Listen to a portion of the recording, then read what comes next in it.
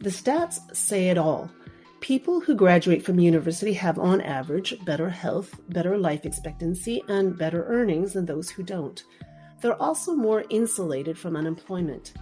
In the 2 years following the 2008 financial crisis, unemployment jumped to as high as 7.5% for people with a high school degree. But for people with a bachelor's degree and higher, unemployment stayed well below 5%. From a macro point of view, young people with college degrees contribute to a higher skilled and ideally more productive labor force. And with higher earnings come higher taxes, so university graduates add substantial fiscal income. So it's a no-brainer. Send more people on to higher education. But here's the problem. A lot of students and families just can't afford it.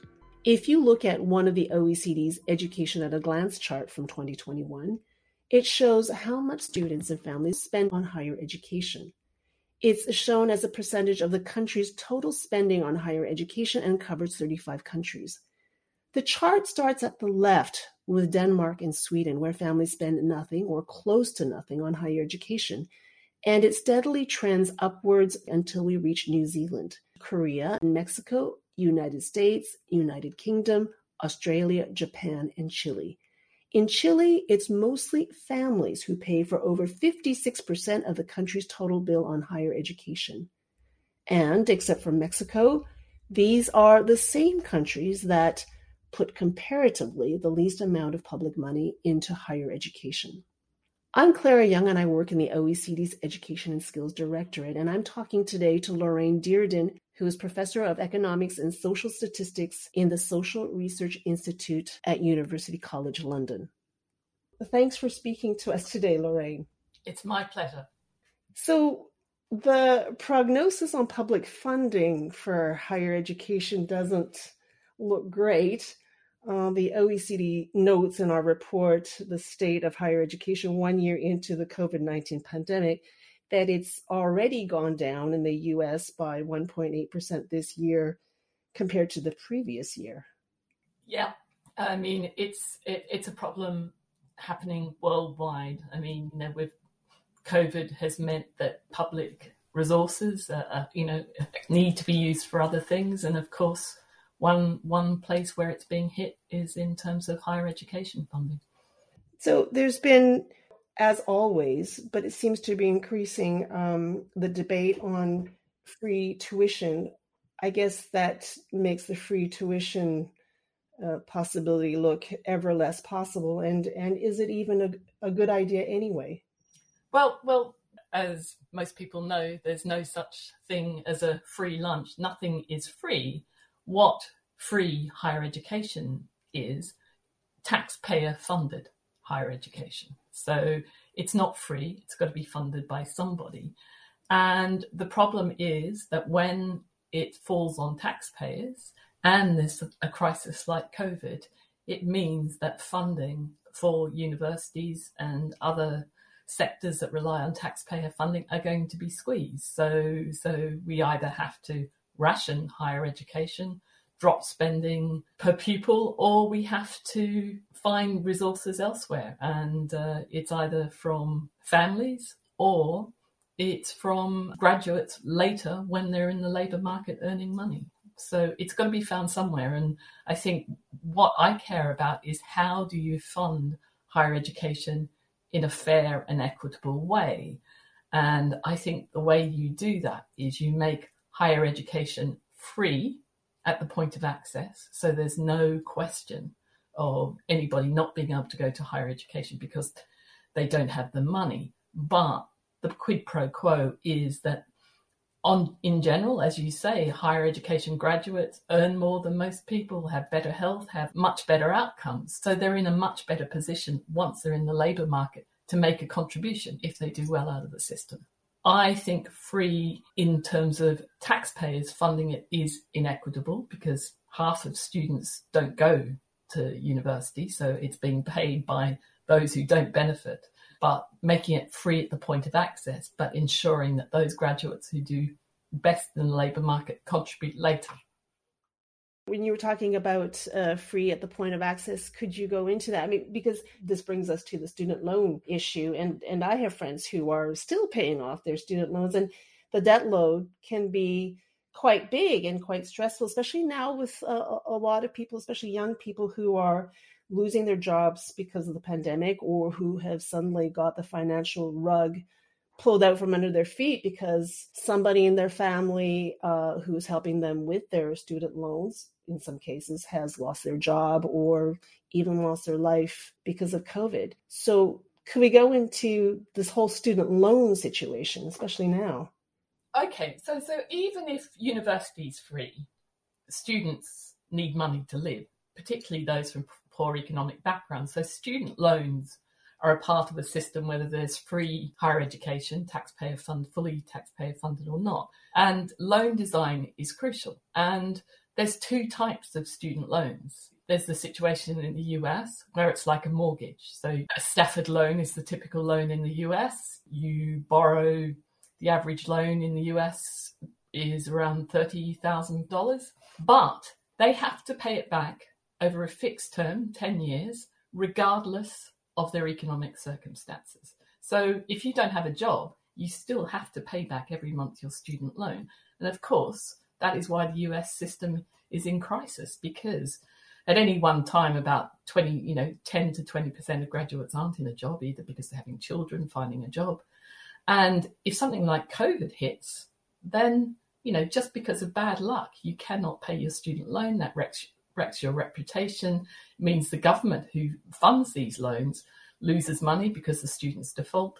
And it's very expensive and damaging for both students and taxpayers. To jump in and to talk about that is the U.S. is one of the countries that relaxed student loan repayments in 2020 because of the pandemic. But that moratorium is coming to an end at the end of January 2022. So what's going to happen in that landscape of these time-based repayment loans when all that starts to come back up again?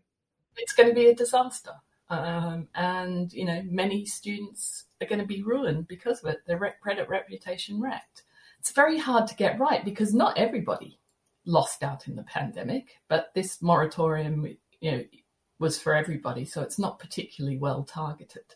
It's not going to solve the solution. The solution is designing student loans that have built-in insurance to cope automatically if things go wrong. And things do go wrong. People have children. Their parents get sick. They need to stop work. I mean, stuff happens which nobody can predict. And COVID is the perfect example of that. And it's disastrous if the student loans aren't designed properly. And that disaster could be quite an enormous one, because according to the U.S. federal student loan portfolio, student debt totaled just under $1.6 trillion in the second quarter of this year. So that's ahead of credit card and auto loans. And around 30% of loan holders are either in defaulted or not up to date with payments. It's huge, and these are taxpayer-backed student loans. So who ultimately pays is taxpayers. It costs tax. It's expensive, but it ruins the lives of these students. They can't borrow for a home. Their credit reputation's wrecked. It serves nobody any good, and it needn't be like that. You can design student loans that have built-in insurance, are cheap to run, and which have better taxpayer returns. And those systems operate imperfectly, but they operate pretty well in the UK, Australia, and I'm very glad to say that Colombia, 2 days ago, passed legislation. They'll be operating in Colombia within the next 6 months. So you can design student loans. I've got a 23-year-old son who graduated from university last year and there was no job. So, he actually decided to go off and do a master's for a year, but with an income contingent loan, because he wasn't earning money, he had to worry about, finding a job and all the other things about the pandemic, but he did not have to worry about having to pay his student loan. Could we go into these income contingent loans? Could you explain to us exactly what that is? So unlike a mortgage type loan, what an income contingent loan does is it makes you pay a proportion of your earnings every month when you earn above a minimum threshold. So the idea is if you're on low earnings, any payment of a loan is going to impact on your disposable income. So you don't want to do that. You want to make sure a person's got a basic income where they can live and, expend on the important things. But above a certain threshold, in the UK, it's around £25,000. Every pound you earn over £25,000, you pay 9% of your earnings. You don't have to do anything. When you take out the loan, you give them your national insurance number. When you get a job, your employer's told this person has a student loan. When you take off their income tax and their social security payments, take off 9% of their earnings above 25,000, and it's done. You don't have to do anything else. So if you lose your job, you don't get paid, you pay nothing. So the way it works is that it's not over a fixed time, right? So it's a fixed proportion of your income. So in the UK, it can never get more than 9% of your income. So there's never any repayment hardship. Yes, you get less disposable income, but what varies is the length of time over which you pay the loan. So, if you're in a high-paying job, you'll just pay it quicker than you would, say, in the US system. But if you're not so well off, you pay it over a longer period. And in the UK, after 30 years, if you haven't paid it off, it's just written off. That's part of the government subsidy for higher education. So it's got built-in insurance, and it means nobody ever faces repayment hardship. So these are the kinds of loans that have just been implemented in Colombia that you were talking about earlier?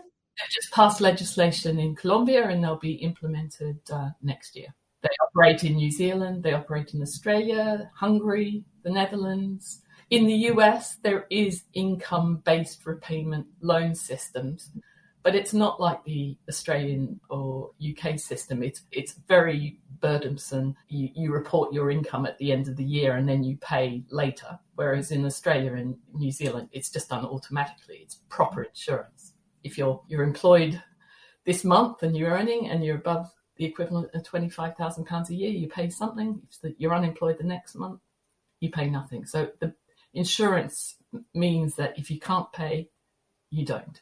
One thing that I'm curious about is that why do not more governments put in this kind of system of loans for higher education?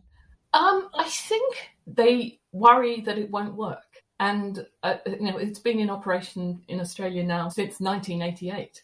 It works. Other arguments is that, it won't work in their country. Our country's different, it would never work. The US was sort of saying, it would never work because everybody hates the IRS but there's social security systems. In Colombia, the arguments we faced was, we've got such a big informal labor market. It could never work in Colombia. So when I went there 3 years ago, I said, can you get the data? So they got the data on all their loan holders. And yes, at any one point in time, around 30% of graduates are not in the formal labour market, but we've followed them through for 10 years. And you can see that 96% of their loan holders have been in the formal labour market. They move in and out. And we can show that you can design a system that will collect more revenue for the student loan companies, will not put students under financial pressure, and will not wreck their credit reputation. So we're hoping we can demonstrate in a country like Colombia, it can be done. I mean, every country is different. You've got to make choices about how much subsidy the government wants to do. I mean, you can design loan systems where it fully repays itself, which means you have to make a highest earning graduates cross-subsidize low earning graduates, because people who never have a job will pay nothing with an income contingent loan. But most student loan systems in the world, we see the US, involve significant taxpayer subsidies. But the beauty of this is you can design a system which is progressive, incredibly cheap to administer. I mean, Australia has a population of 20 million, and the number of people running their income contingent loan system at the Australian Tax Office is 15. 15. It's so administratively efficient. Why is it so administratively efficient? Through employer withholding. So, employers already take off tax and in Australia, Medicare. So the actual transaction of taking off in Australia, it's between 1% and 8% of total income, and sending it to the tax office is virtually zero. And that's how it's done. I'm curious about the example of South Korea, because I think in South Korea they put through income contingent student loans I think it was 2010, and I read in a newspaper there that 3 out of 10 graduates still default, even though they have these kinds of loans. What's going on there? Well, it can't be a proper income contingent loan, which is done through employer withholding, because you cannot default. What happens is, if you get a job in Australia or the UK, the employer is told this person has a student loan, you must pay this to the tax office. So, you can't default. There's no such thing as default with an income contingent loan. I imagine in South Korea, it was based on the student having to report their income and then retrospectively pay the loan based on what they earned. And it involves the government trying to get the money from them. So the insurance mechanism is lost, and the efficient collection mechanism is lost. The UK government right now is mulling over the idea of lowering the income level at which people start repaying their student loans. Is that a good idea? Well, I think income contingent loans are a good idea. I don't think the whole higher education funding package in the UK is very sensible. And, I could go on all day. Firstly, in the UK, if you go to a university, you get a loan for your fees and you get a loan for living costs. But if you pursue other higher education vocational routes, you get nothing. And the sector is very badly funded.